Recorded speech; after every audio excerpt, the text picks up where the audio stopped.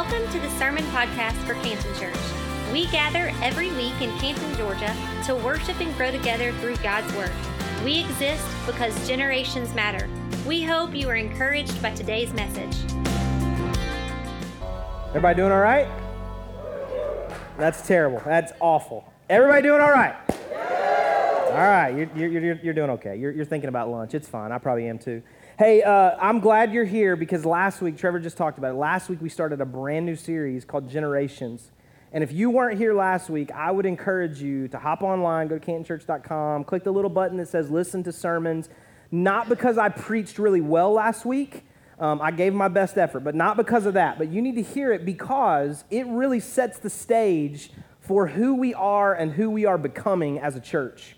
Last week was our first Sunday as an autonomous church. We've been a campus. We separated from that church and planted this church, that campus did, and just blessed us on the way out. And we won't talk about that every week, but it's just such a part of the season that we find ourselves in.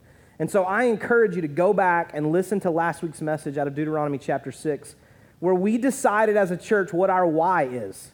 Our why is because generations matter. We believe that when you come and you sit and you sing and you listen to messages and you serve and you jump into life groups and you do all the things you give and you go to the mission field, you do all those things, we believe that it is because generations matter. What we believe is that it's for you, your children, and your children's children. We draw that from Deuteronomy chapter 6. And so really quickly, I just want to read the first two verses of Deuteronomy 6 that we read together last week. It says this: "These are the commands, decrees, and laws the Lord your God directed me to teach you to observe in the land that you are crossing the Jordan to possess, so that you, your children, and your children after, and their children after them may fear the Lord your God as long as you live by keeping all his decrees and commands that I give you, and so that you may enjoy doing life." We said that we exist because generations matter. And what we believe is that when you come and do all those things, you're actually investing in your relationship with God, but you're helping to take the story of faith and have a story of faith to pass on to the next generation and to the generation after that. And then we challenged marriages and families and sons and daughters and moms and dads to fight for family because we believe that it's important. We believe that it matters. We believe that the story of God is generational. And so for us, we want to constantly beat that drum to say we exist because generations matter. And so what you have to understand here about Deuteronomy chapter 6 is that this is Moses speaking to God's people on behalf of God. And so today, I want us to stay right there in Deuteronomy chapter 6. And let me just tell you, and I referenced it a little bit when I finished the prayer a minute ago, like if you've never been and you don't know me that well, you're going to think I am angry and I'm harsh and I'm mad, and I promise I'm not. But today, I believe that God has given me a word for us related to this idea of generations, related to the idea that for us today and for our future, what we're going to talk about matters. It's important for you, it's important for me, it's important for our families, and it's important for those who would come after us. Now, let me just kind of tell you that I talked a little bit about some of the subject matters that we're going to talk about today in a series that we did back in April, in a series called Addicted.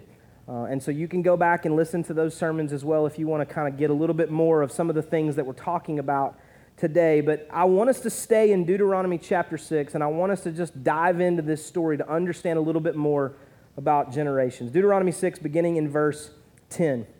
"When the Lord your God brings you into the land he swore to your fathers, to Abraham, Isaac, and Jacob, to give you a land with large, flourishing cities you did not build, houses filled with all kinds of good things you did not provide, wells you did not dig, and vineyards and olive groves you did not plant.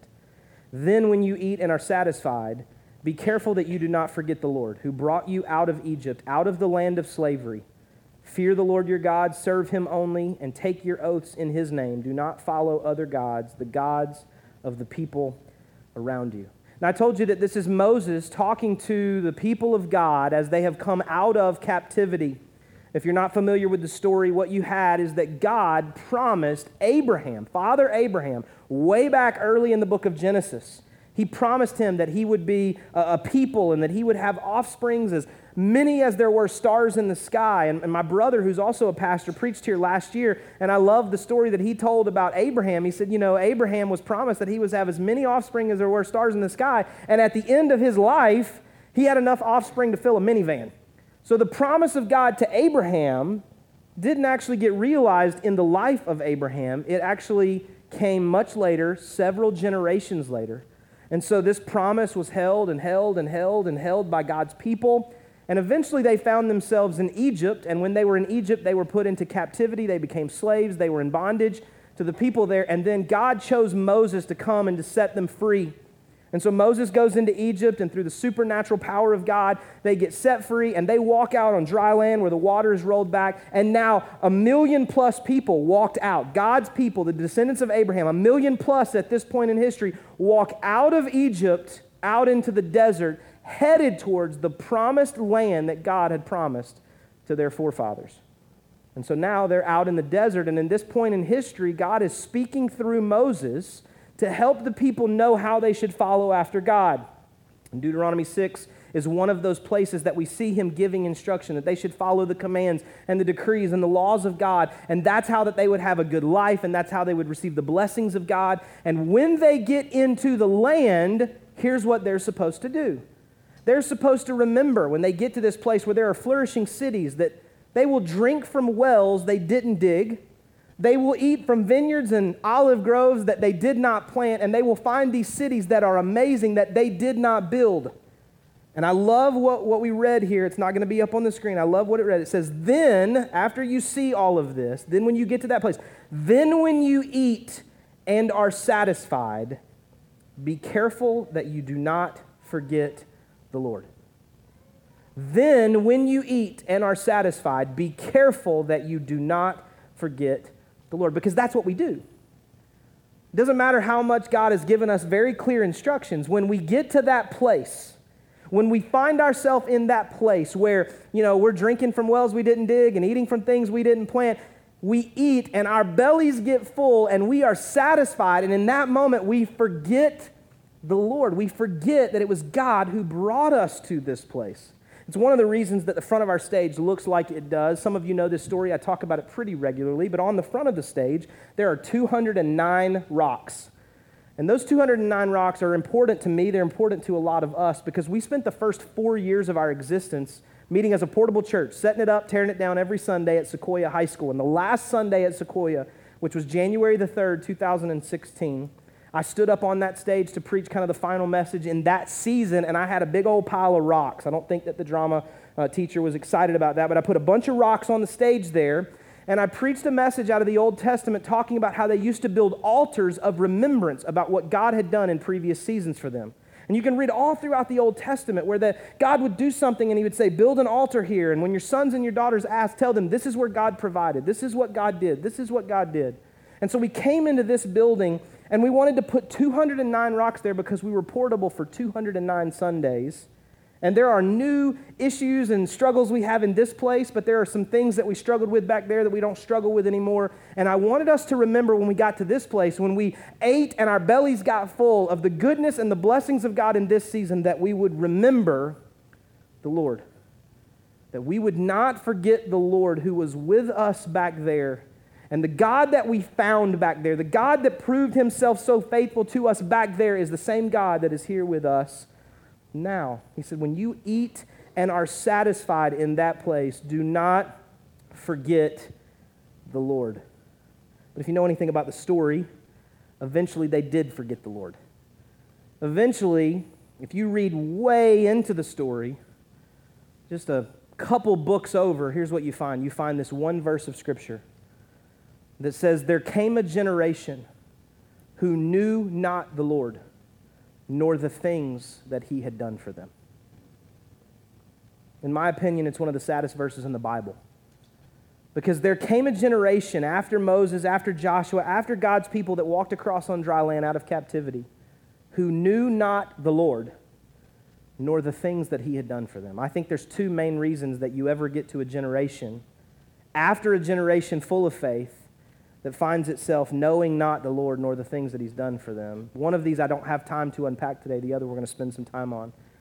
The first reason that I think we get to a generation like that is we quit telling our stories.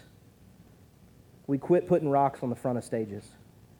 We quit telling the stories of faith. We quit telling our kids and their kids and the kids in our lives and the next generation and our spouse and the people that were not raised in faith, but we were, and we quit telling who God is to us and what God has done for us. We stop telling our stories.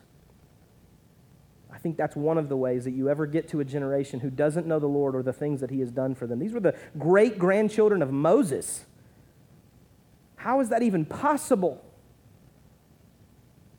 The second way that I think that we get to a place where we find ourselves with a generation that doesn't know the Lord is that we don't adhere to what we find in Deuteronomy chapter 6, verse 13 and 14, which we already read. I'm asking them to throw it back up on the screen. This is what it says. Fear the Lord your God, serve him only, and take your oaths in his name. Do not follow other gods, the gods of the peoples around you. God said, when you get to that place, don't follow the gods of the people that you will live among. And so what happened? Moses was disobedient, didn't trust God, got angry, struck the rock. God says, okay, you're not going to lead the people into the promised land. There was a generation of people that had come out of captivity that didn't trust God. They built idols and worshiped idols and didn't worship God, and they forgot that God had brought them out. And so God says, no, this entire generation won't go to the promised land. So I'm going to bring up a new leader. His name's Joshua, and raise up this next generation, and they'll be the ones to go into the next season to take part in the blessings and the favor of God that I gave to your great-grandfather, Abraham. And so they walk into this land, and they are supposed to become a warring people immediately.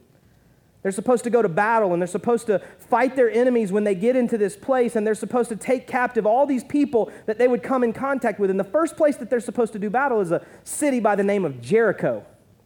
Jericho, the story of Jericho is found in Joshua chapter 5 at the end, and really in Joshua chapter 6. And at the beginning of Joshua chapter 6, God says to Joshua as he's looking at this huge fortified city, this first place that they have to quit thinking of themselves as slaves who would submit to anyone that told them what to do and say, no, we're going to fight against our enemy and we're going to take them captive. God says something strange to Joshua. He says, look, for I have given you the city. No, you haven't. The walls are still up, the people are inside, and all the people inside want to kill all of us outside. No, you haven't. There's the city right there. I see it. You haven't given me anything. And then God gives Joshua and the children of Israel the worst military strategy in the history of mankind. He says, here's what I want you to do. I want you to go to Jericho, and I want you for 6 days to walk around the walls one time and be quiet. And then on the 7th day, I want you to walk around 6 times, be quiet, and on the 7th time, I want you to shout, for the Lord has given you the city. It's a terrible strategy. It's a terrible strategy. And I don't know how long it took to walk around the walls of the city, but I know that there was enough time in one day on day 7 to walk around it 7 times. So the first 6 days, there is at least 6/7 of the day that we're sitting around the fire talking about what an idiot Joshua is, and God has left us here to die. Because we're just walking around the fortified city waiting on them to come out and kill us. I mean, not me, not you. Other people would have been saying that around the fire. I get it. But we're just sitting around going, who is Joshua? And where did Moses go? And how did... And so on day 7, they get up outside the city. They walk around for 6 times. On the 7th time, Joshua says, now shout, for the Lord has given you the city. And the walls come falling down, and they rush in, and their job is to annihilate everything. It's one of those scriptures that's a little tough to read sometimes. We go, well, I don't know about that. I'm not really sure I like that. But here's what God said very clearly, very specifically. Here's what God said to them. When you go in, don't take anything for yourself. Take the sacred things and set them aside for me, and everything else you're to destroy. And verse 24 of Joshua chapter 6 says this, they burned the whole city to the ground and everything in it. Except...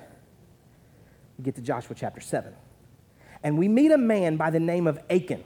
Now, we don't know Achan to this point. He was just one of the guys that was walking around the city being quiet. He heard the instructions, don't take anything. Here's the problem. Achan was at a point in the city while they were demolishing everything, annihilating everything. There came a point where Achan looked around and there was nobody else there. It was just him by himself, and he saw some silver and gold.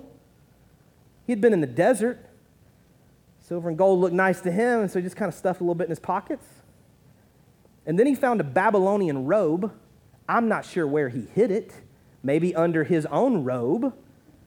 But he put this Babylonian robe on, right? And like he walked into the city looking like me and he walked out looking like Trey Lopez. It's like, How did these people not see that he was hiding something under his shirt? Well, here's what happens. They come out of Jericho. They've destroyed the entire city. They think we've been obedient to God, all of us. We have been obedient. And so then Joshua says, okay, now we go to our next city. We go to this little city named Ai. You know how I know it's called that? Because it's spelled A-I. Ai. And Joshua looks over there and says, it's a small city. We don't have to send the entire army. Let's give the men some rest, so we'll just send a few thousand of our troops. We'll send 3,000 or 4,000 over there. We'll win, no problem. They go into battle, and they are defeated. Men lose their lives that day, and they come retreating back to Joshua, going, why did you bring us here to die? Why did God bring us out of the desert and out of Egypt if all we were going to do was get here and lose to our enemies? What is happening? And Joshua tears his clothes, and he lays before the Lord, and he cries out to God, God, what are you doing? Why is this the plan? Why are you giving our enemies victory and causing us to be defeated? And God says, no. You don't understand. I gave you specific instructions. Don't keep anything for yourself. There's sin in the camp. Joshua says, okay, let's go find it. So this is what he does. He has all of the children of Israel come and stand before him by tribe, and then by clan, and then by family, and then as individuals. It took a while. First tribe comes to stand before him. He listens to the voice of God in his life and says, nope, not them. Next tribe, nope, not them. Next tribe, nope, not them. On and on it goes until he gets to this one tribe and he feels like the Lord's saying, this is it. So he says, okay, now I want you guys to separate, and I want every clan to separate out from within this tribe. Everybody else go back to your tents. Every clan stands before him and he walks in front of them. He says, God, is this it? God says, no, not this one. Not this one. Not this one. This one. Okay, God. Joshua says, here's what I want you to do. Inside of this clan, I want every family to separate and come and stand before me. First family comes up. Joshua says, God, is it this one? He says, nope. Is it this one? Nope. Is it this one? Yep. If you are in that family, you're getting nervous. Because you're looking around going, who in the world? Joshua says, here's what I want you to do now that we've got it to the right family. I want all of you individually to come and stand in front of me. You don't think Achan's sweating? He says, God, is it this guy? Nope. Is it this girl? Nope. Is it this guy? Nope. He stands in front of Achan, and I can just assume Achan just went like this. God says, is it this one? I said, yeah, it's Achan. Achan owns up to it. He said, hey, if you'll go to my tent right now, you'll find silver and gold there, and you're going to find the robe of the Babylonians. It's all there. And then there's one of those passages in Scripture that we don't like so much. Joshua has them bring the silver and the gold and the robe, bring Achan and his entire household to come and stand before Joshua.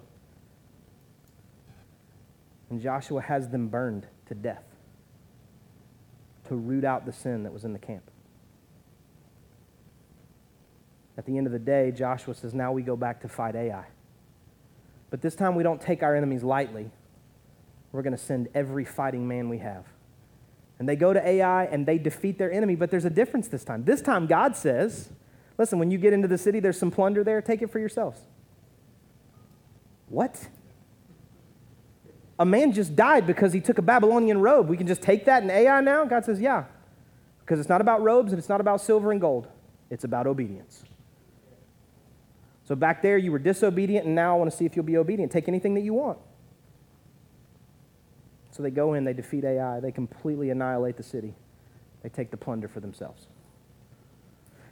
And as I think about this story, I think it's just one of the examples where if we just follow the history of the children of Israel, we find places where they were supposed to destroy every enemy that lived in a certain place, and they didn't. And eventually they found themselves living among those people, and they took their daughters to marry their sons, and now you had this relationship where they were now worshiping the gods that was not Jehovah God. How does that happen? Because there's sin in the camp. You don't root out the sin. And when you go to find victory in a place that you should find victory. You actually find defeat, and you can't figure out why. And it's not because you're not stronger in this moment. It's because you've been holding on to something from back there that you were supposed to let go to. You're supposed to let go of it. You were not supposed to keep it. It wasn't supposed to be anywhere near you because God said, let go. You want victory? You want freedom? That's great. I give it to you. It is yours. You can be victorious. You can find freedom. And you're like, okay, so God, you're saying related to this thing, no. I think you mean maybe. Really.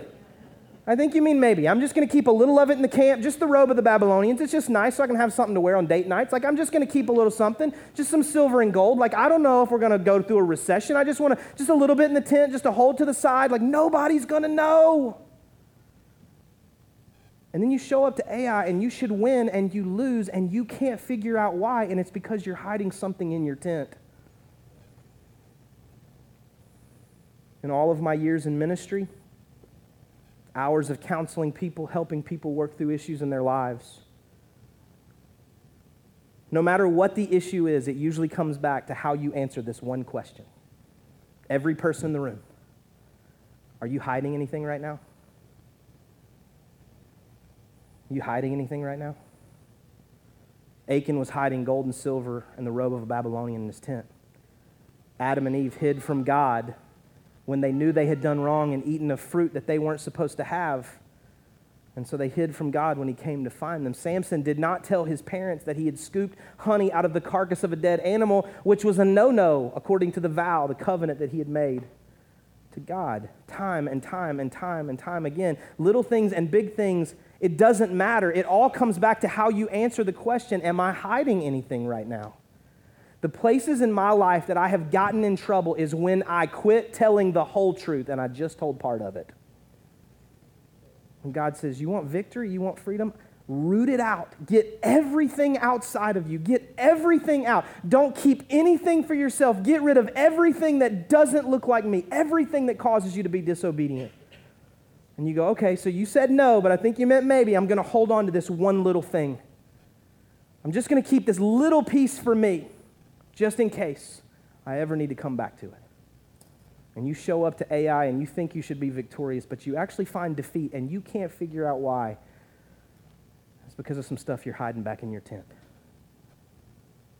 And it really doesn't matter. Honestly, it does not matter what it actually is. I would contend that it doesn't even have to be sinful. But I think you're smart. If you're hiding it, it's because you believe it to be wrong, or you know if someone found out, you can't justify why you have it. In either case, it's wrong. In either case, if it points back to a moment, we're not arguing right and wrong today. I promise. In just a minute, I'm going to give you some other examples. I'm not here to argue right and wrong with you. I'm going to leave that to you and God. What I am saying is that if you know God told you no, he did not mean maybe. If there ever comes a moment when you're not sure, what did God say? And if you're hiding it, it's probably because you know it is wrong. I'll give you a couple of specific examples. I got some stuff over here. Anybody been looking at this wondering what it was? It's not money. Nobody's getting a car. This is not Oprah. Nobody's getting anything. I'll start with some simple things. This is a PlayStation controller. And let me just say, because we had some smart Alex at 9:30, this also would include Xbox, okay? We had one guy who was like, at least you didn't preach against Xbox. I'm not preaching against PlayStation. There's nothing wrong with this, I don't think. But if there is, every middle school boy in America is going to hell. I don't think that there is, though. I don't think there is. I'm saying that. I can't find anywhere in the Bible that says PlayStation, Xbox is wrong unless it's wrong for you. Unless it's wrong for you. Unless God's told you no and you just hold on to it. Do you know that there are marriages that have ended in divorce because of this? Because 25, 28, 32, 38, 45-year-old men or women would rather do this than actually have a conversation with their spouse? That they would go and hide in the basement rather than have a conversation? Nothing inherently wrong. Please don't hear what I'm not saying. Don't Instagram right now. Jeremy's preaching against PlayStation. No, he's not. No, he's not. But I'm saying if it's sin for you, maybe just in a season, and God said no and you said maybe, it's wrong. It's wrong. Technology. We love technology. I'm a big Apple guy. I hope their next event's better than the last 3. If not, I have some friends that will be Samsung guys. So, technology. I love it. There's nothing inherently wrong. There's nothing inherently wrong. Unless God said no, and you thought he meant maybe. Do you know, this statistic boggles the mind. It's like even outside the margin of error, okay? 97% of people under the age of 60 that have a smartphone check it within 5 minutes of waking up. 97%. If you have a smartphone and you're sitting in the room, only one of you waited 10 minutes, is what I'm saying. That's what I'm saying. On average, and I know this is a pretty wide range, but in North America, on average, a person looks at their phone between 46 and 150 times a day. That's a lot. And you're sitting here going, Jeremy, there's nothing wrong. And you may be right, unless you're wrong. Unless God has specifically said to you, this is the thing that's going to trip you up. The iPad, the television, Netflix binging, Hulu, I love it, okay? But if this is what God said no to, he did not mean maybe for you. Don't hide it. Get it out in the open. Let's just take cigarettes and let it be the thing that stands in the place of all substances which have any addictive behavior whatsoever. Not even preaching against cigarettes today. Just want to use it as a visual to say if there's anything that you've ever had in your life that was causing you to be addicted to it. Remember, I did a series back in April where I talked about addiction, and the definition that we used during that series was an inability to abstain from giving in to a craving, behavior, or substance with cycles of relapse and remission. An inability to abstain from giving in to a craving, behavior, or substance with cycles of relapse and remission. So let's just take this as the visual today of the thing that was your cycle of relapse and remission. In no way today would I make light of the real struggle that you have. I believe that there are chemicals inside of your body that connect to chemicals inside of other substances that cause you to have very real struggles. In no way would I say to you today that just pray about it and just be done with it. That may be the way God delivers you, but it may not be. It may be the patch and the gum, and it may be rehab, and it may be counseling, and it may be a number of other things, but I do believe with all of my heart that greater is he that's in me than he that's in this box. I believe it, and some of you are testimonies to that because you've told me the story of how this used to control you, and I'm talking about this in general. Anything that had you bound. And you said, you know what, but there was a day. There was a day that I decided enough was enough, and it was time to root it out, and God in his power and his infinite wisdom, he did something in me I couldn't do on my own, and I've never looked back. I got in the right group, I got counseling, I got the right medicine, I got the right thing, whatever, but it was God and his power that sustained me. If God says no today, he doesn't mean maybe. It could be that you keep showing up to AI and you think, I should be winning at AI, and I keep losing, and you can't figure it out. But if you go back to your tent, it's right there. Way back there, God said, don't hold on to it. Let it go. It's not going to be easy. Silver and gold looks appealing. The robe of Babylon looks appealing, but don't pick it up. Don't pick it up again. It's not for you. This is not about plunder, because I may give you something else down the road, but in this moment, it's about obedience. Will you be obedient? And you keep showing up to AI, and you can't figure out why you're losing, but if you go back to your tent, it's sitting right there. Let it go.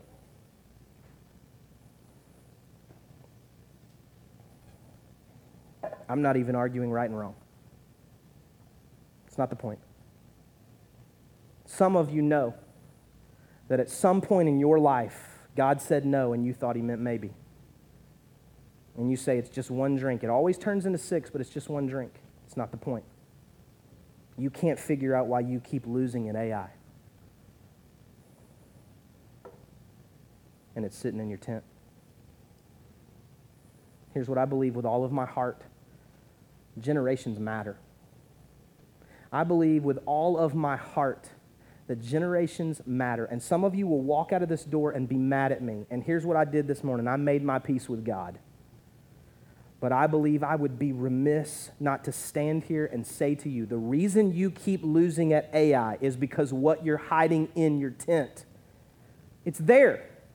Go back, root it out, get rid of it, burn it, and walk back over to AI and see if God doesn't give you victory in a place you should have found victory a long time ago. Because when he said no, he did not mean maybe. And you held on. He said, get rid of it, annihilate it. Don't hold anything for yourself. And you held on to it because you weren't ready to give it up. John Wesley says this: what one generation tolerates, the next generation will embrace.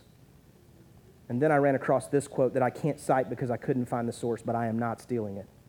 What one generation does in moderation, the next generation does in excess. Generations matter, folks. And you just think you're holding on to it because you can. And what I would say to you is just because you can does not mean you should. You hold on to it because you think it's okay. And surely God wouldn't say no because he didn't say no to that person. It's not about that person. It's about what God is saying to you right now in this moment. It's about what the Spirit of God may be saying to you. If generations really matter, then why would I hold on to something just because I can, knowing that my children may then struggle with that? Why would I hold on to something? Why would I continue in some type of habit or behavior or some type of way that I talk to people, the things that I say, the things that I do, the things that I think, the things that I allow in my home? Why would I continue to allow those things just because I can if it's going to cause the next generation or the next generation to have a struggle that they don't need to have because they're going to have their own problems anyway? I don't need to keep piling on, adding things to them. It's not too late. Instead of continuing to show up to AI and expecting victory and finding defeat and you can't figure out why, go back and search your tent and see if there's anything back there that you're hiding that you need to get out, root it out, burn it, and live by the words of Revelation that says we're set free by the blood of the Lamb and the word of our testimony. What if for the generations of your family, instead of holding on to those things just because you can, but maybe not because you should, what if you had a different story that you told to your children so that when they got in a moment where they could, but they don't know if they should, they remember Dad talking about, or Mom talking about, or Grandma talking about, or Grandpa talking about, or my aunt or my uncle talking about that moment when they rooted it out and they burned it. And immediately they found success and victory where they thought they should find success and victory instead of finding defeat in ways that did not make sense. I'm not trying to be legalistic today. Please hear me. If this is your first time, I realize you'll probably never be back, and it's been so great having you today. I recognize that.